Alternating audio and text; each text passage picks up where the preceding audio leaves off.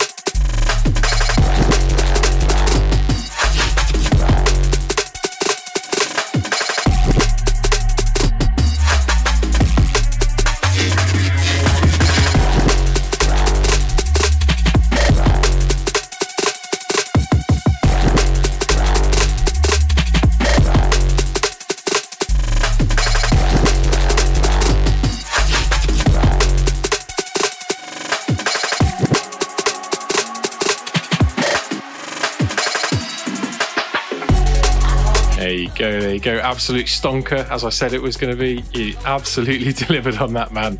What a classic tune. Can't wait for people to hear that in full. Yeah, tell me about how that came together, bro. Well, the vocals, they're something that I've had for ages and I've wanted to use for a long, long time. They're actually like, I think they're about 130 BPM. So, kind of when, so when you stretch them and like, I like to do a lot of layers of pitch, it's kind of give that like cool harmonic. So I based the whole track around that. And the wow, I started making kind of like a dubstep grime tune and I used that as a bass line like a year ago. I never finished it. So then I got the idea, you know what, I'm just going to have like a mad switch in this. Like I love tracks that kind of start off one way and then take you in a different direction. You know what I mean? Kind of, that's what I wanted anyway, to kind of like what happened here. Do you know what I mean? Yeah. So yeah. So I stole that bass line. And at first the drums were really basic, like they weren't as scatty as they are now. They were just like a two-step kick snare pattern. But yeah, so I just layered like a load of different chops and breaks. And in FL Studio, there's like this glitch plugin that I use a lot on drums to get those kind of snare stutters and stuff. So yeah, I just kind of rolled with it, to be honest. Like, I didn't have a plan. So this bit here, where it switches back to the kind of original, that came about as a bit of a fluke. I was just playing around and I was like, oh, this flows really nice. So I was just going to have it be like grimy drop and then break back down. But then I thought I'd do two sections, you know, and then break it down after that. So yeah, it's one of those that I started it with the vocal with no direction and it just fell into place really well. That's wicked. Which was good because I was getting really, because I was really frustrated at the time. I just wasn't making anything. Every time I sat down to do something, it was just like, you know, there's too much pressure on it. But that, it just flowed. And yeah, it was like you say, it was like an organic process to make it. It was good. I enjoyed that tune. Oh mate, I'm relieved to hear you say it just flowed, because I know that I was kind of badgering you a little bit because we were getting a little bit close to time, weren't we? And I was like, oh no man, I need it by the weekend. And you're like, yeah, I've got this. And you just absolutely delivered. It's an absolutely banging tune right there. So thank you very much for that one. Really love that. Let's neatly segue into the second track, shall we? So good pair of tunes. Got a nice vibe together. They work really well together. Same routine. We'll let this one play and then we'll talk about it. This is Wrongdoing. It's not fair to call it the B-side, but it's track 2 on the release. Here we go.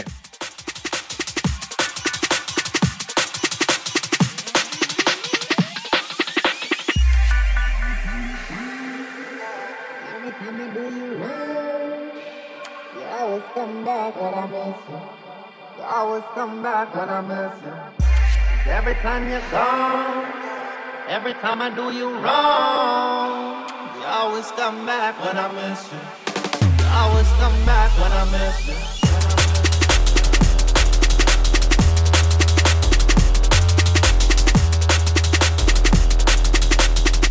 You always come back when I miss you.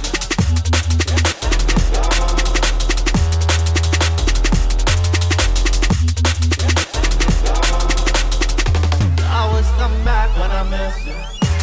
Every time you're gone, every time I do you wrong,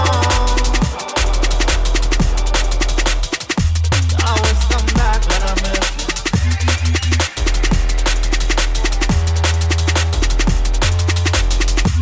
Every time you're gone, you always come back when I miss you. Big. This one's so big. When you said this to me, I was like, oh my God, this is killer. Absolutely love this one. Thank you, man. Tell me a bit more about this one then, dude. So again, it's the vocals are from the same sample. I can't remember where I got them from now. Luke Cloud, I think. It's just some really random sample pack I found ages ago. Again, they're like 130 BPM, which is why you get that really cool contrast between the pitches and the stretches and stuff. This one, to be honest, like I made an 808 and then I just wanted to see how many different ways I could saturate it, and Every single bass line, the wobbles, everything is just from the same 1/808 one shot that I made in Vital. Bounced it out and then just like stretched it, manipulated, distorted it, just tried to make as many different sounding basses as I could out of it. So it's just, again, it was just a fun tune.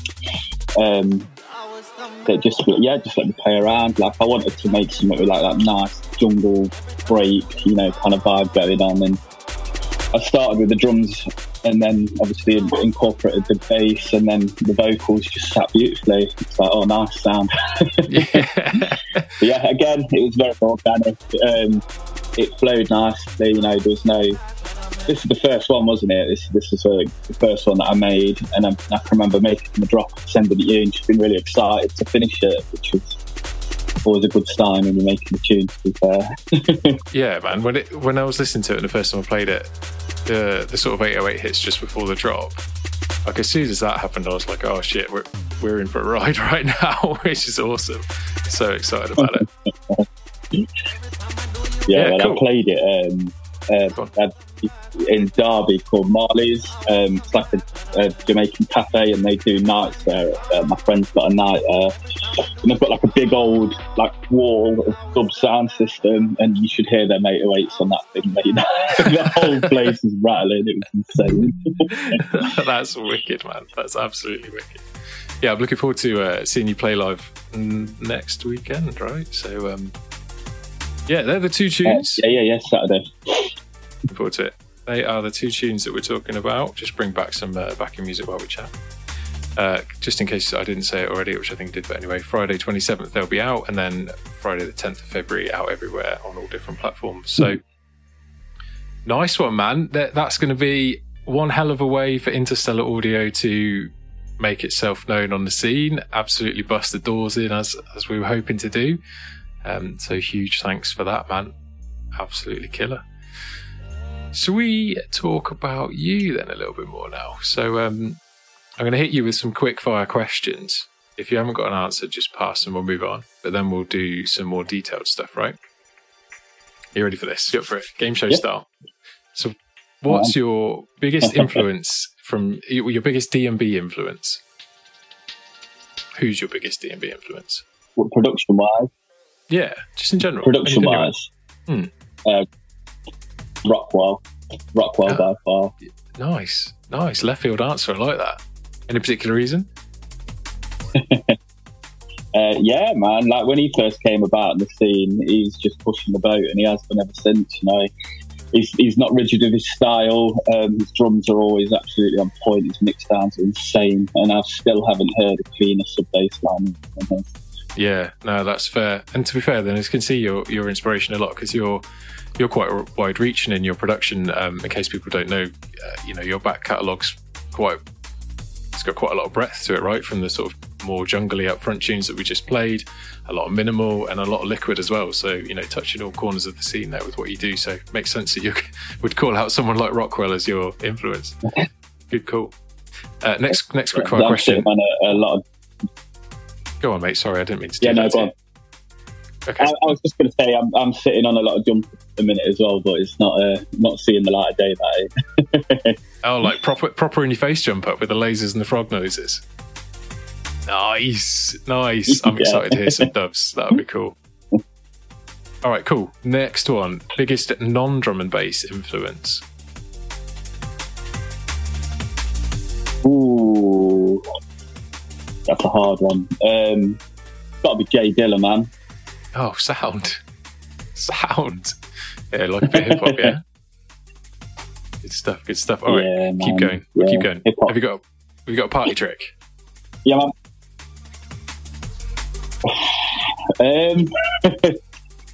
I don't know anymore, man. I'm getting a bit old now. Maybe back in the day. Yeah. Mine used to be like opening bottles with spoons and lighters and stuff, but that's not cool anymore. So I ain't got anything good. I used to do that. We used to have a samurai sword that we used to lock the end of the bottle off with. Nice. Sabering. Love it. Cool. Have you got a random fact or a favourite film or TV show?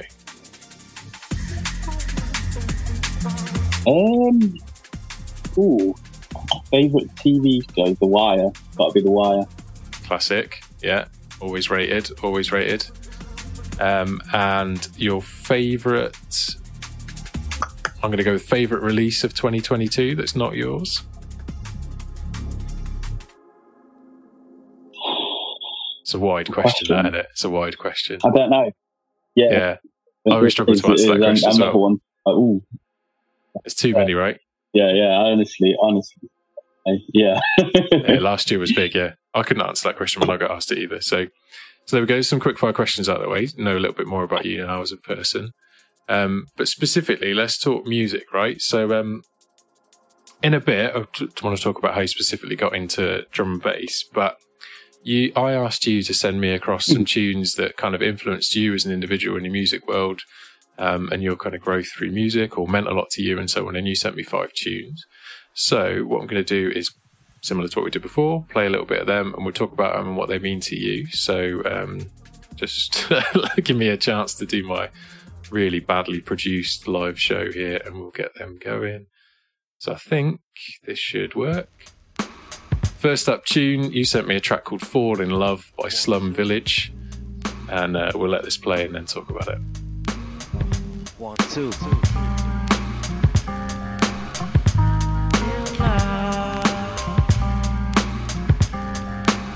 Things you do, don't sell yourself to fall in love.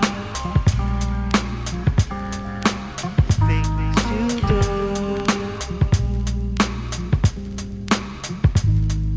1, 2. Ladies loving my music, it's like some sex shit. Niggas trying to grip up my mic like it's a dig. Run around the corner to pick up the new shit. I says in the deck so niggas could catch red. I'm the motherfucker grip up the mic like it's a joke. Niggas fall in love with the music like it's a hole. Put down your mic, you lost your whole road. You take it too seriously like it's a gamble. Fuck this rap shit, I listen to classical. In the studio, new as usual. Love it, my lyrical for bitches that you would know. I'm out of this, cause you wanna be below. Jive niggas in love with the S. Y'all niggas in love with S. There you go. Nice chilled out hip hop vibe to start things off with, man. Tell me about what that tune means to you.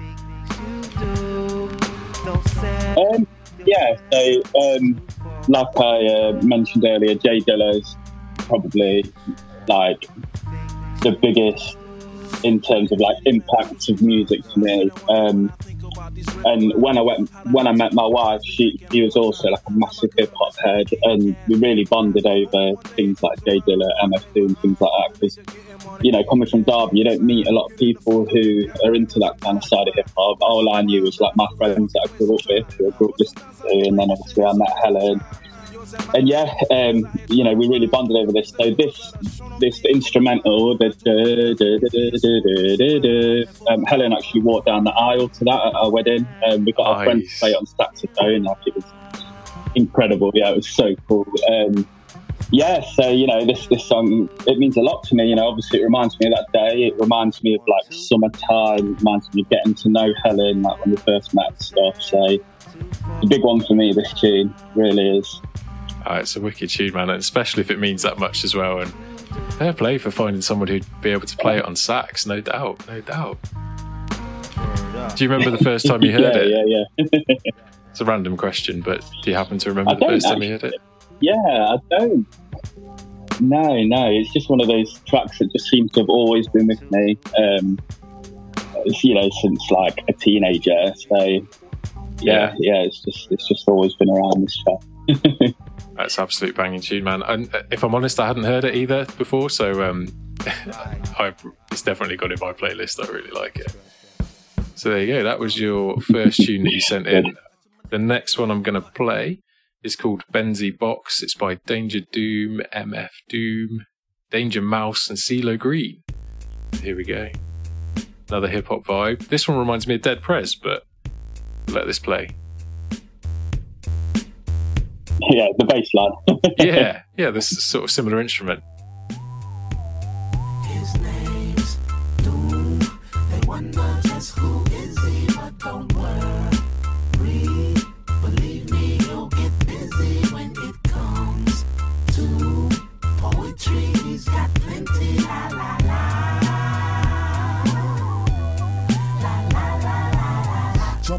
like jump rope, double dutch, then turn on the mic with a thumb stroke, subtle touch, cuddle clutch. Is this thing on like the fling with Mrs. King Kong this spring gone?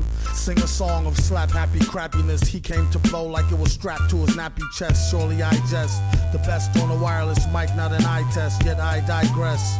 But why stress? Try and remember when maybe bit the tender-skinned babysitter Gwendolyn. The type to hit and run and go tell a friend. Word to El Muerto, cucaracha, exoskeleton. He know, flow like interstellar wind. Toe a rap gin by his toe into hell again. 1, 2, check me too. Loose wreck, see through your gooseneck EQ. Another one with a wicked vibe there. The flow on that's incredible as well, man. Tell me more about this tune for you. Yeah, Dune's king, man. Again, when I first met Helen, we went our first day. We went out of town, and we had a few drinks now, and we got talking about music. And she told me, like, you know, this is one of her favourite albums, which I have bought. I've not got it here, but yeah, we bought it on record, so we've got like the it's beautiful. I wish I could show you, but yeah, anyway, it's a very special one. So I was walking home with Helen, and she was telling me about it. And like I said, I didn't really know many people who kind of knew about Doom and stuff. So I was like, oh yeah, you're really into it. And then she started like rapping that jump a bit, like jump rope. And she did like the best MF Doom impression I'd ever heard. It was such a brilliant moment. So I've got it tattooed. I don't know if you can see. Awesome, yeah, awesome. Jumping in like jump rope. Like, after that moment, it was brilliant. Yeah, so at that point, I was like, wow, I love this woman. She's brilliant. It was a proper nice moment. Oh man, that's so cool. That's so cool. For the benefit of anyone who's listening to this rather than watching this, Ruckus showed me the tattoo on his arm, and you can go and see that on a YouTube video. Just a little plug for the fact that we put these on YouTube now as well. So yeah, check that one out. Cool. Banger of a tune, man. Banger of a tune. So the next one, I'm going to move on to the next one. Second here, if I can get this working. Here we go. Here we go. Next one, Acid Raindrops, People Under the Stars. Again, another one that I hadn't heard before. Continuing with the hip hop vibe.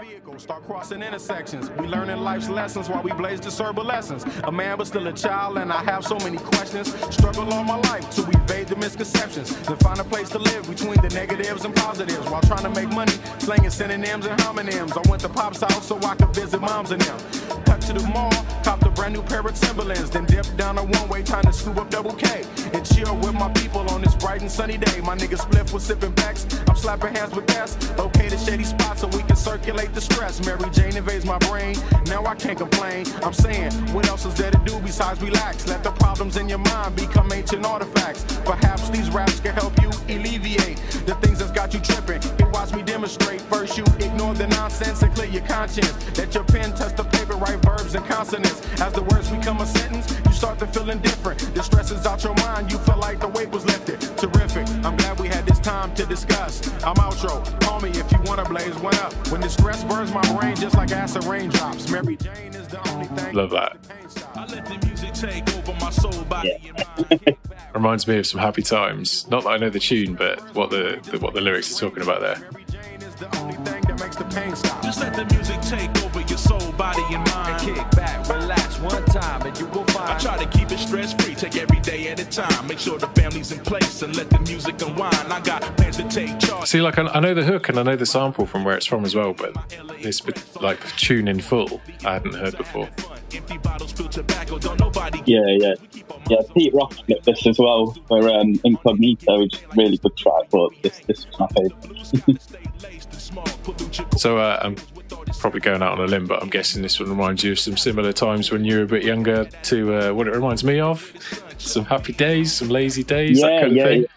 Yeah, that's it. 2000, summer of 2005, I think, is like what this track brings me back to. Just carefree days with all my mates, you know, just a year out of school, still didn't know what we wanted to do, you know, it's just good times, man. Good times, nice summer vibes, you know, spending a lot of time like together outdoors and in the Peak District, and yeah, man, happy times.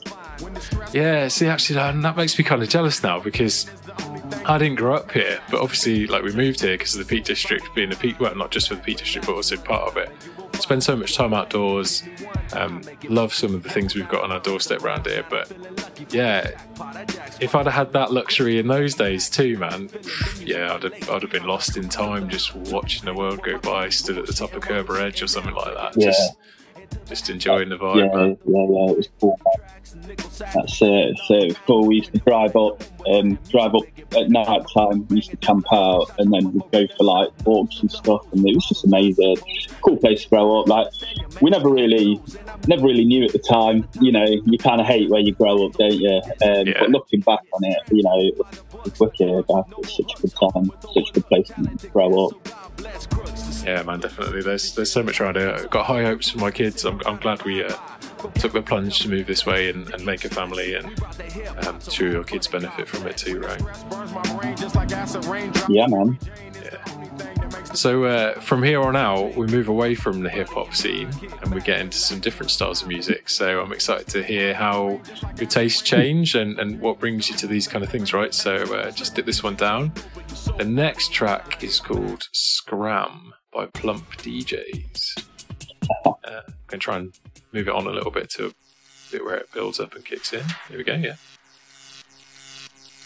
So yeah, this one's a very different vibe. We'll let this run and then you can talk to me about it.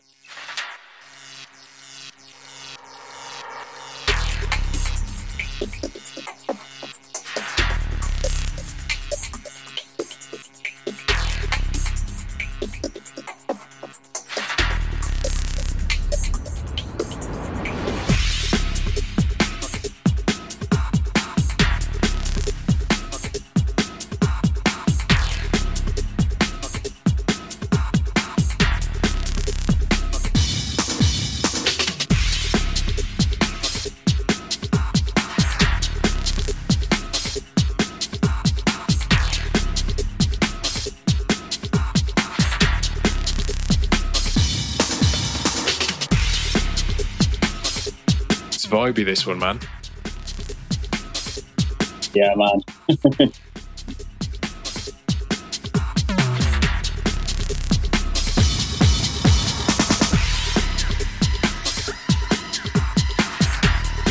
It's got like elements of like a slower version of some Prodigy tunes. I'm not trying to do it a disservice, but it's got like a similar soundscape type thing. Yeah, especially that lead thing.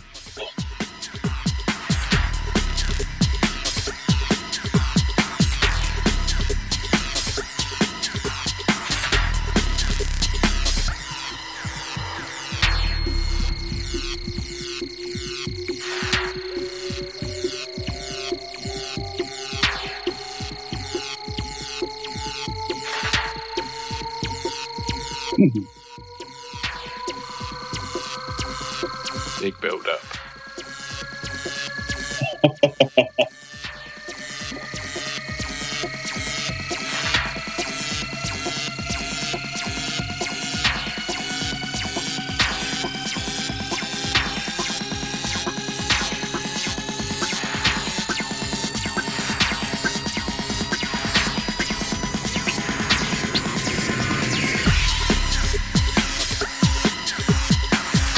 Love that. It's like Chemical Brothers meets Prodigy, a little bit of that sort of vibe.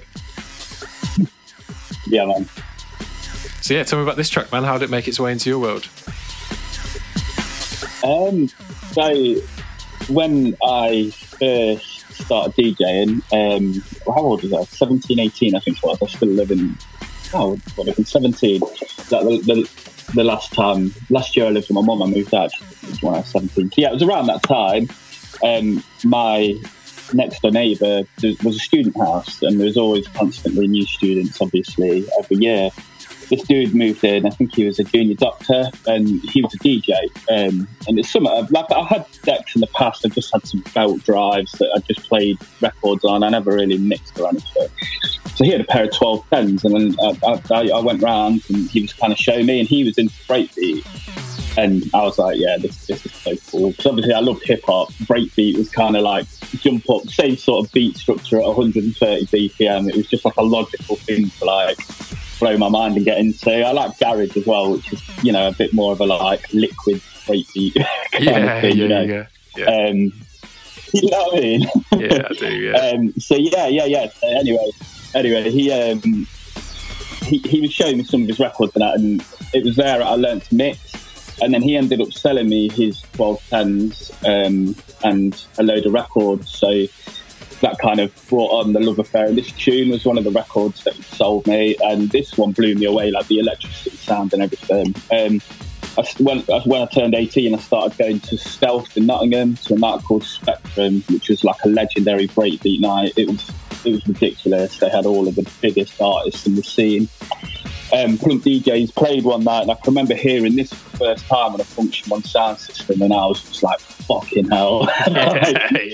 Like my love affair with the snare drum was born that night. The snare on this it's just metallic. It's like a sledgehammer. It's amazing. And you know those electricity sounds and the big rumbling deep bass and stuff. It was really opened my eyes to like how electronic music should sound on a big system, you know.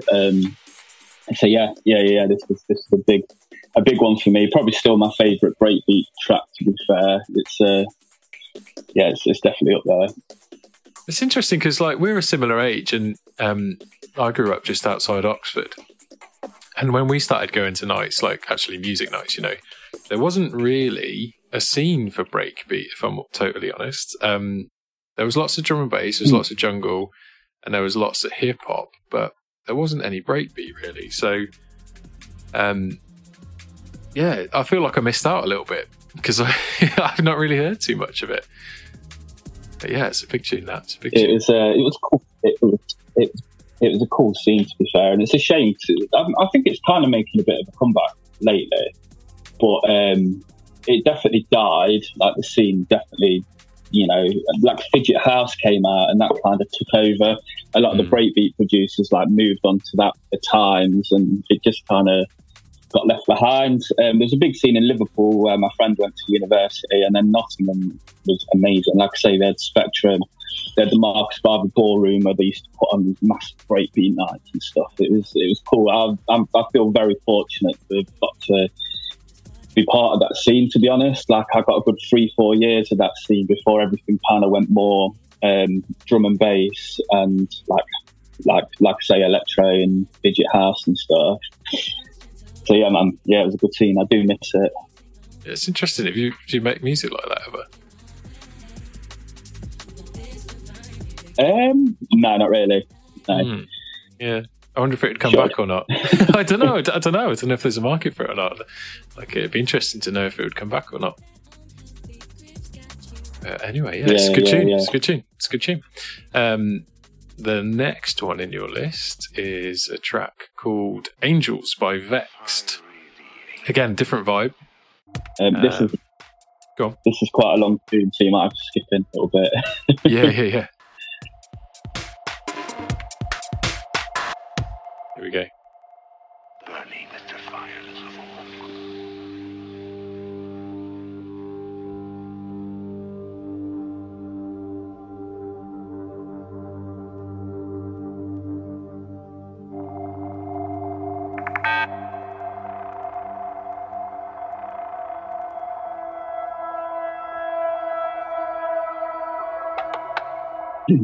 The angels fell.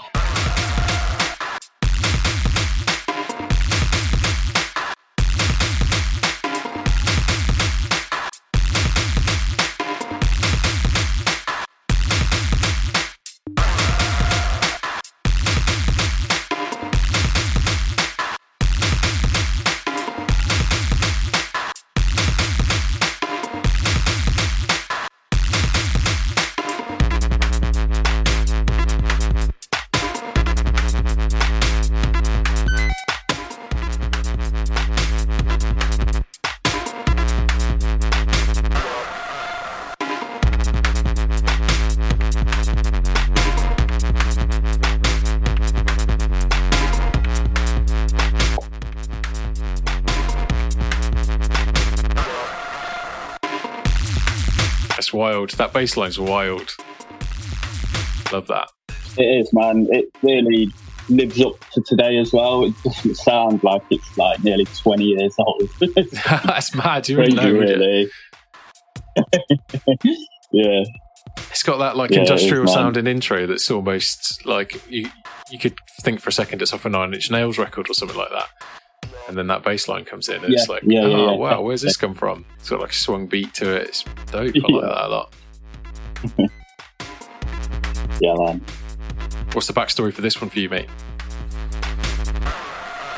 So I mean, you've got to bear in mind, like when I first heard this, dubstep wasn't really a thing. They were still kind of just experimenting with garage music, which is where this comes from. We were at Stealth again, and there was a guy called Cursor Minor playing he used to produce like, I don't know, it's hard to explain, like industrial house and like really off-key garage, like kind of a lot of techno influence and stuff. And he dropped this, and me and my friend Goddard, who's downstairs currently, we were just like, what the fuck is this? Like, I'd never heard anything like it. Like that LFO bass line just over the drums and stuff. I was like, oh my God. So I just made a beeline for the booth, and I was like, dude, what is this? Like, I've never heard anything like it.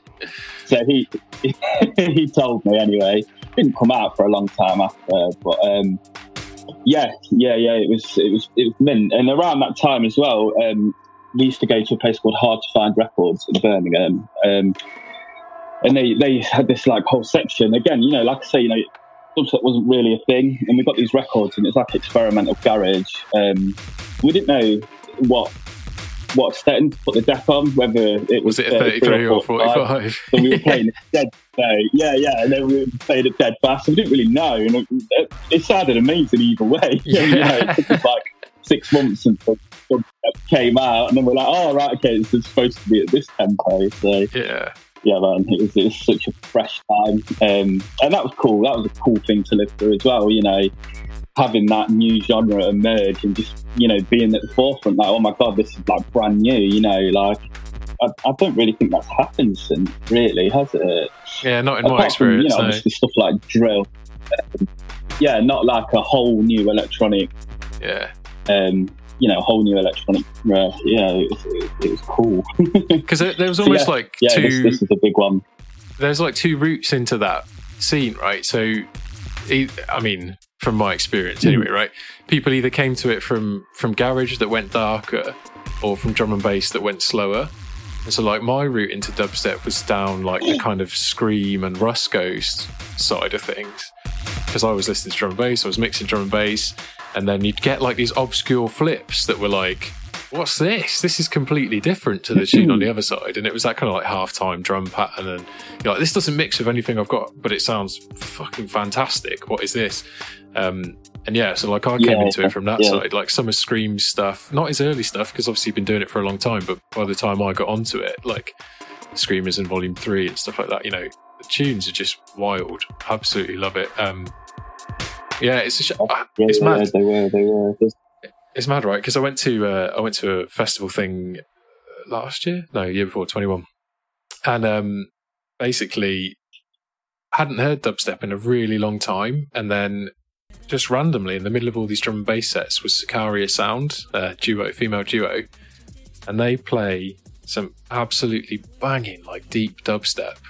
And I stood at the back and I said to the girl I was with, I'd forgotten about dubstep being this good, but just like on loud sound systems, big speakers, I was like, this is good. Kind of reignited my love for that 140 sound. So I'm glad that happened. But yeah, I was going to say, you can see in your music, in your like full spectrum of back catalogue music, you can see influences from all this stuff, like that industrial sound, the grittiness, the real deep, like wobbly LFO type basses, you know, all that sort of stuff comes through in your sound really good. There's one more tune in your list that you sent me, and I purposefully say this one to last because it stands out as being very different from everything else that came before. Also, it's a tune that I relate to quite a lot. I'd probably put it on my list if I was asked this same thing as well. So it's a tune that needs no introduction, really. Just going to let it play. I'm just going to let it play.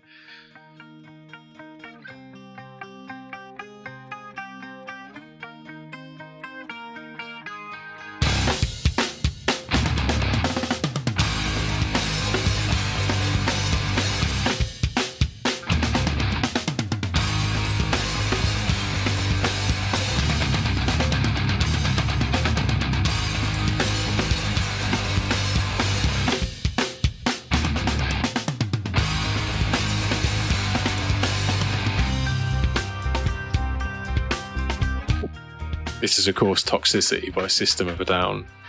Unmistakable sound. When you sent this across to me, you said that this tune taught you that something could be dark and beautiful, and that kind of like triggered a core memory in me. Yeah, absolutely relate to that. It's an absolute tune. Eating seeds is the pastime activity.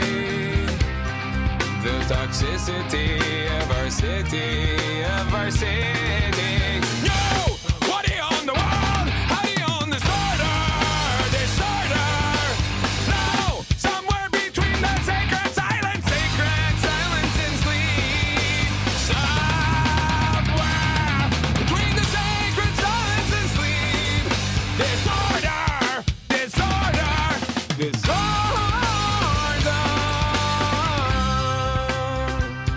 So yeah, man, tell me about this one for you. This is one of those tracks. When I first heard it, it stopped me in my tracks. Like, I think for me personally, this track is as close to perfect as music can be. I think every single element of it is just nailed on the head. You know, it's just amazing, and every single sense of it, like from the vocals to the instrument to everything, the drum. Because I used to be a drummer. I don't know if you knew that. I didn't know that. No, I used to drum. So I taught myself when I was at school. God bless my mum, because I used to have this massive drum kit in the living room, and I just used to beat the fuck out of it every night. Brilliant. But so drums are like a big thing to me. Yeah, always have been. Like, even in my production now, like if I don't get the drums right, then the track gets scrapped. So just the drums in this alone, you know, they just kind of really blew my mind. All of the switch ups, like the intricacy, everything, and just everything about it. You know, from this. The double time bit, yeah. And then his vocals when they come back in here. With it.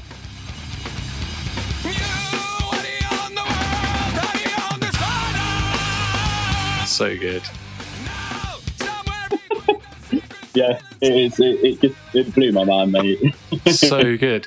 Like, I know Rick Rubin produced this, right? But the sort of Rick Rubin can only work with the ingredients he's got in the pot, right? He's a great chef, but he needs the ingredients in the pot. And these guys together, like the guitarist, the drummer, the singer, the bass, it just comes so well together. I remember the first time I saw like the video for this, and I was like, how many cymbals has that guy got? That's just nuts. I've never seen anything like it. Come on, surely that's just a flex. And then you like listen to the track and watch the track, and you're like, oh no, man, this guy's absolutely killing it. Like 100% killing it. That's really cool. Wicked tune. It was one of my daughters. When she was a baby, she used to love it, and she was a big System of a Down fan, and she was popular. That's amazing. So, like new metal, I don't know, it's not fair to call that new metal, but new metal was massive for me growing up. You know, so I was in that world before I was in anything electronic. Really, I kind of went from sort of hip hop to rap rock to. You know, Rage Against the Machine, System of a Down, Linkin Park, whatever you want to call it, Slipknot, all that sort of stuff. And then was kind of like this half hip-hop head, half new metal type head. Because I was never really that into like proper, what you'd call proper metal. I mean, I got a lot of respect for it, but I preferred the like faster type, rappy type lyrics. But System of a Down, absolutely incredible. You know, their track Aerials that's on that same record, which is a completely different vibe, like somber. It's almost a metal ballad, isn't it? But so good. Beautiful. So yeah, they are the tunes that you sent me that mean something to you, and I appreciate you sharing that with us and talking to us about the kind of history of how they are for you. But what's missing from that is, of course, how you then go from that kind of influence to the drum and bass. So, you know, we've heard you talk about garage, we've heard you talk about breakbeat and other types of music. So tell me a bit about how you end up making drum and bass, DJing drum and bass, and your sort of experience through the scene. So, I mean, drum and bass has always been around. It's definitely music like I've always been around. a friend of mine's older brother, he was a DJ when I was growing up. We played a lot of house, garage and jungle. He went to University of Manchester and used to have a night there called We Are Nice People. He was like a really cool dude. And he's another one who was like a big influence to me for like DJing and stuff.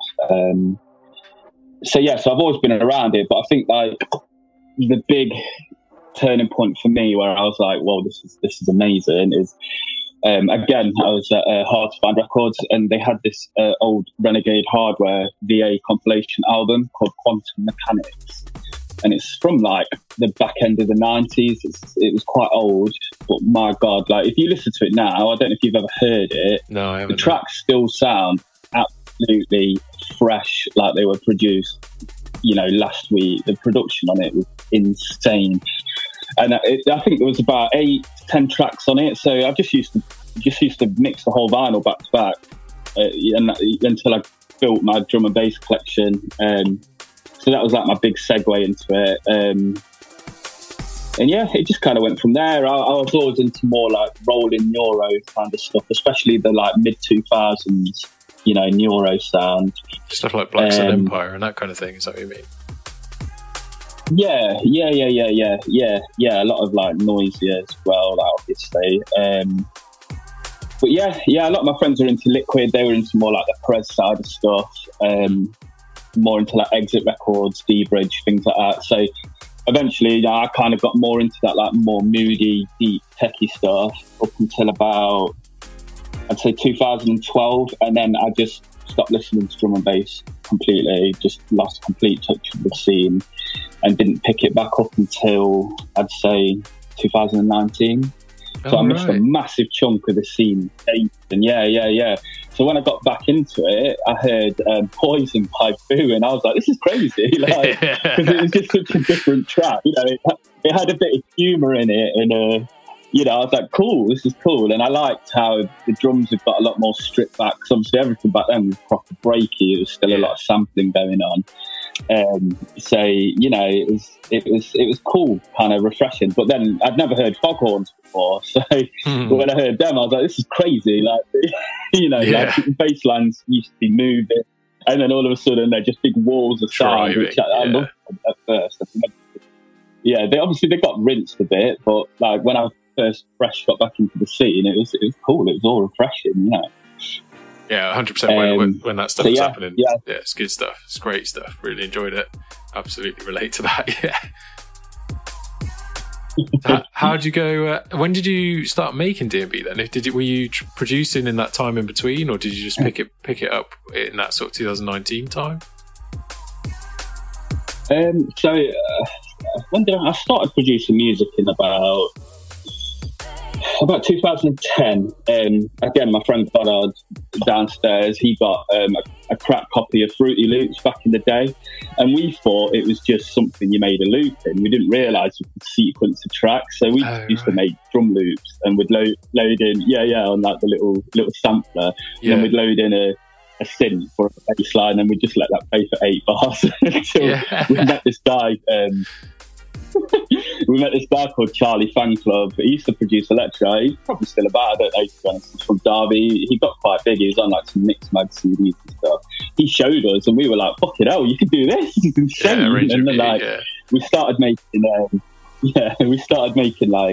breakbeat, house, hip hop, and drum and bass. I can remember I met Rockwell once. He came back to a friend's party after he played in Derby, and like I say, he was like my hero, and I was steaming, so I made a right dick out of myself, like trying to pick his brain on how he made music and stuff. Like, it was a bit of a disaster, to be fair. We've all done it, man. So I did. We have. So I made it a bit, but I never really took it serious. It was just something we did for fun. And then my friend got an MPC and a micro Fog synth, so we started just making hip hop on hardware. I made a lot of beats and stuff. And then, like I say, 2012 came. I just gave it all up and picked it back up in 2019, I think it was. And then I met Liam Ominous, who's really good. He became one of my best friends, like through just meeting on the internet.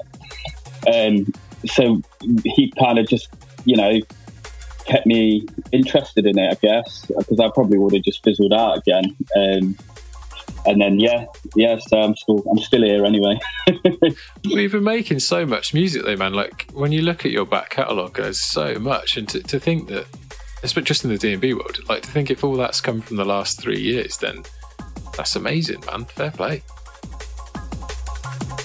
Thanks. I think lockdown helped a lot, and a very patient wife. Yeah, fair dues. Did you get time off during lockdown, or did you have to work it? I was a student. Oh yeah, sound right. Yeah, because that's a nice little segue there. Because then you told me the other day that you'd gone and done a degree as an adult student, which I think is wicked. And I said to you that I bet there's a lot of people out there that don't know how doable that is. So if you're comfortable talking about it, I wanted to kind of ask you a little bit about A, like what made you decide to do that, and B, what was your experience like as a dad, right? As a dad that goes and makes a decision like that. Yeah, so the reason is a bit wild, to be fair. I broke my collarbone because I cycled into a badger. That's wicked. That's so good. Yeah. So straight up, that's like a massive dose of fate. That it's like just, I was riding home because I used to ride afternoons till night, and I was riding home through, I don't know if you know Draper, between like Longyeat and Spawn. Yeah. And I was coming over a railway bridge, and I just went straight into a badger, straight over my handlebars, broke my collarbone, and I was off work for ages. And it's something I'd been toying with for a long time, but Helen just said, you want to do it, just go for it. So I was a bit scared because obviously, like I said, I had kids and stuff, but the funding is brilliant. You get like dependent grants, you get full like allowance, which is like 14k, and then you get your grants and stuff. It works out about 25,000 for the year, so it's plenty to live off. Yeah. And obviously it's tax free. And yeah, best thing I ever did. So I didn't really get any GCSEs, so I had to do my foundation degree, bachelor's, and then I stayed right through till masters. So I was there for 5 years in total, which was a slog, but it worked out well because I had a young child, and then I had another daughter who was born while I was there, so I could be, I had a lot of time to spend time with them and stuff. So, it worked out in many, many ways, and it's led to a really good career. So if anyone's thinking of doing it, just do it. I just get up and do it, go for it. And it's really good to hear that you sort of went right through from like foundation degree to a master's. Like I'd been in the same boat. I'm sure a lot of people would be in the same boat. There's like, and maybe this isn't your experience, and I'm just sort of generalising now, but there's like a lot of people that sort of in their teen years, like towards the end of school, creative people that feel like, I'm going to be a creative, so I'm just going to do like any old job, and then I'll concentrate on my creative outlets. And then you find yourself like 25, 28, 30, the creative thing hasn't sort of got to the point where it's paying your bills, and also you kind of missed out on having like a career-minded situation, so you're sort of still stuck in that kind of like entry-level situation. And I'm not saying that was your experience, but there's a lot of people that get stuck in that rut, and then I think it's good to know that there are opportunities there to go and do different things. Like my experience was different but similar. Like I was working in kitchens and doing like I started off washing pots, and then learnt to cook and tried to get that as far as I could get when creative stuff's not going anywhere. I'm not going to be Andy C. I need to pay the bills. And then I was fortunate, I met some people that were willing to give me an opportunity with this transferable skills that I've got, and now I work in project management. So there are ways to make that jump if you're kind of at that stage, and I think that adult student thing is a really powerful thing. Is it mechanical engineering that your master's is in? Yeah. So I did mechanical engineering, like just pure mechanical engineering at bachelor's, and then I did an integrated master's, so your final year is just integrated into it, which is a good way to do it because you get full undergrad funding then. And so I've got MEng, mechanical engineering part of it. It's clever to know because yeah.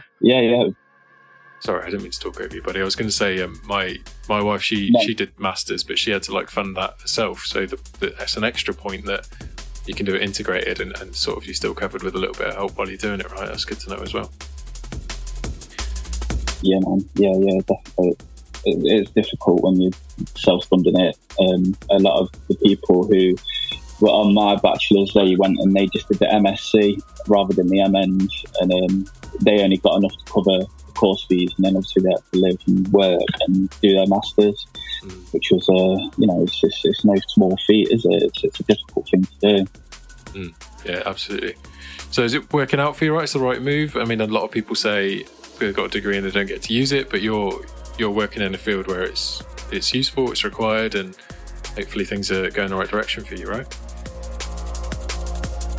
Yeah. So I got a really good job in like the mechanical design industry. Because of my life experience and the fact that, you know, I did stay and do a master's, I went from graduate to lead engineer within like 4 months. Oh, so nice. I'm like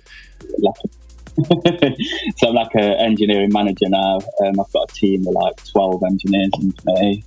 And yeah, just like I had like a career development interview. I just told them, you know, I want to keep going, so I'm getting mentored by the capability lead of the company and stuff. So yeah, you just got to hustle, ain't you? You just got to go for it and push it, you know. That's it. I guess that looks a lot of it. Sorry, carry on, mate. Sorry.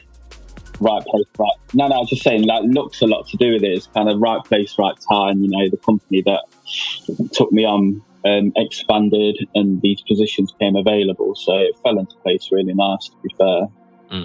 Yeah, there's a lot about luck. You know, it's always half the story. I think it's true to say that people who find luck have put themselves in the right place, not necessarily with that outcome in mind, but in a way you do make your luck. Some things come just by pure chance, and other things come by sort of opening the door and being, you know, opening the door to opportunity. So doing something like you did there, where you made that decision and went and got yourself that degree and put yourself in that place, fair play, right? So yeah, hopefully, I appreciate you sharing that story with us, and hopefully if even one person out there who is feeling stuck thinks they're going to go and give something a go, then that's great news, right? So yeah, of course.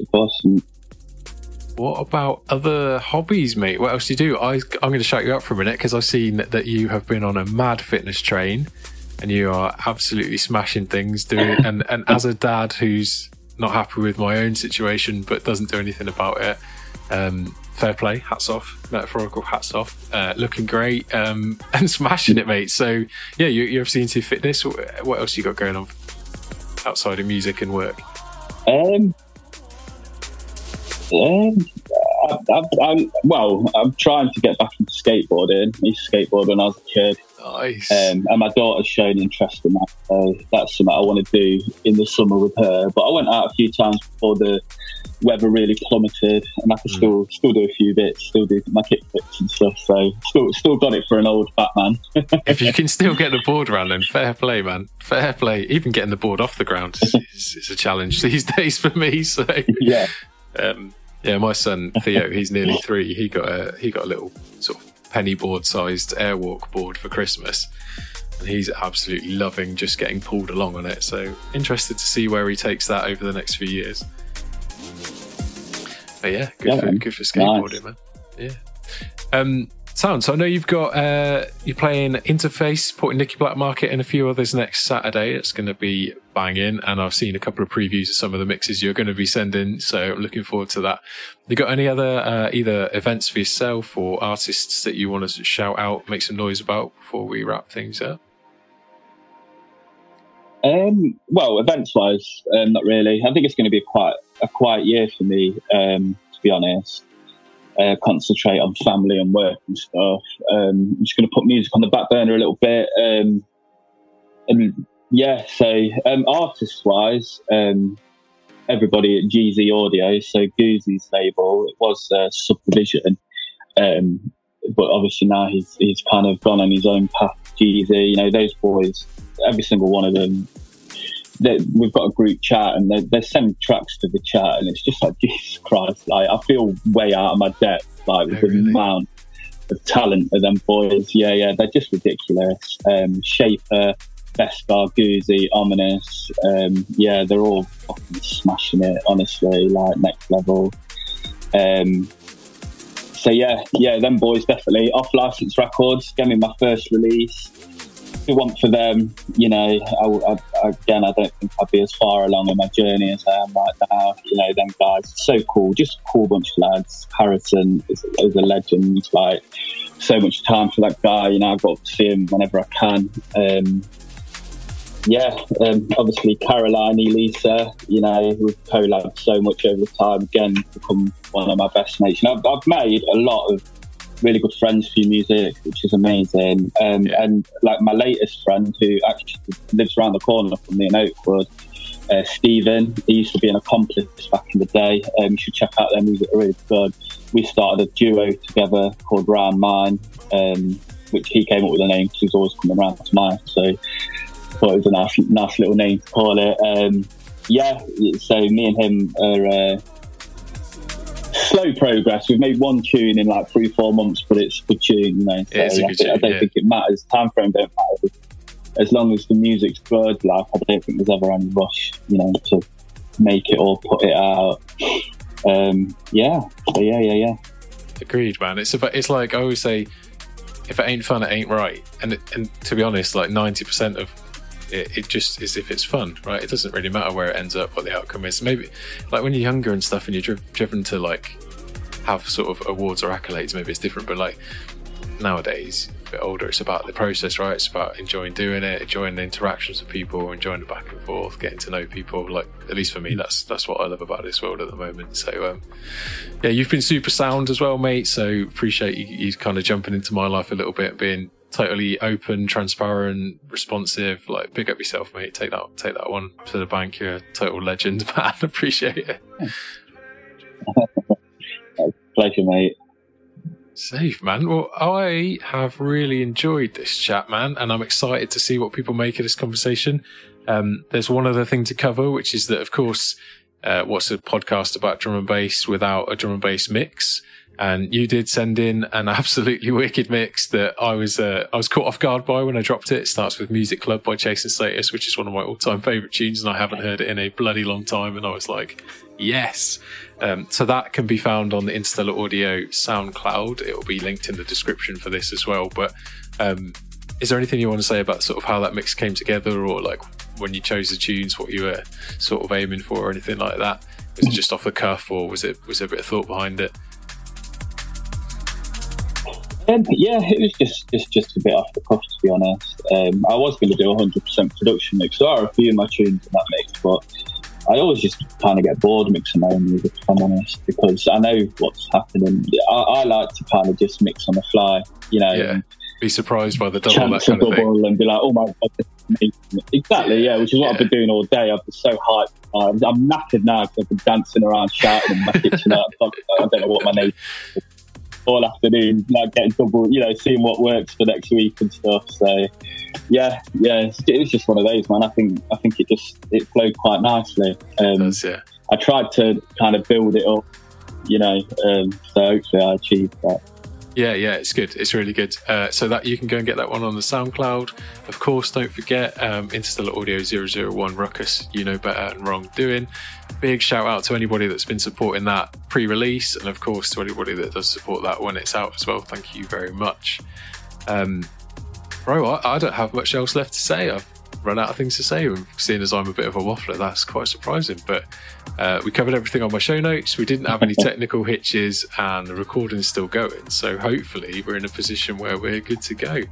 So big thanks to you, big thanks to anyone that's listened, and I guess peace out, right? Unless there's anything else you want to cover.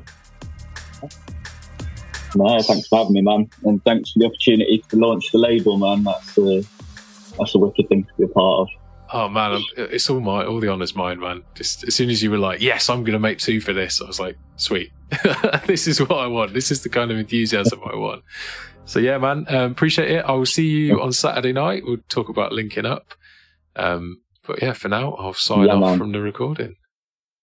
Peace.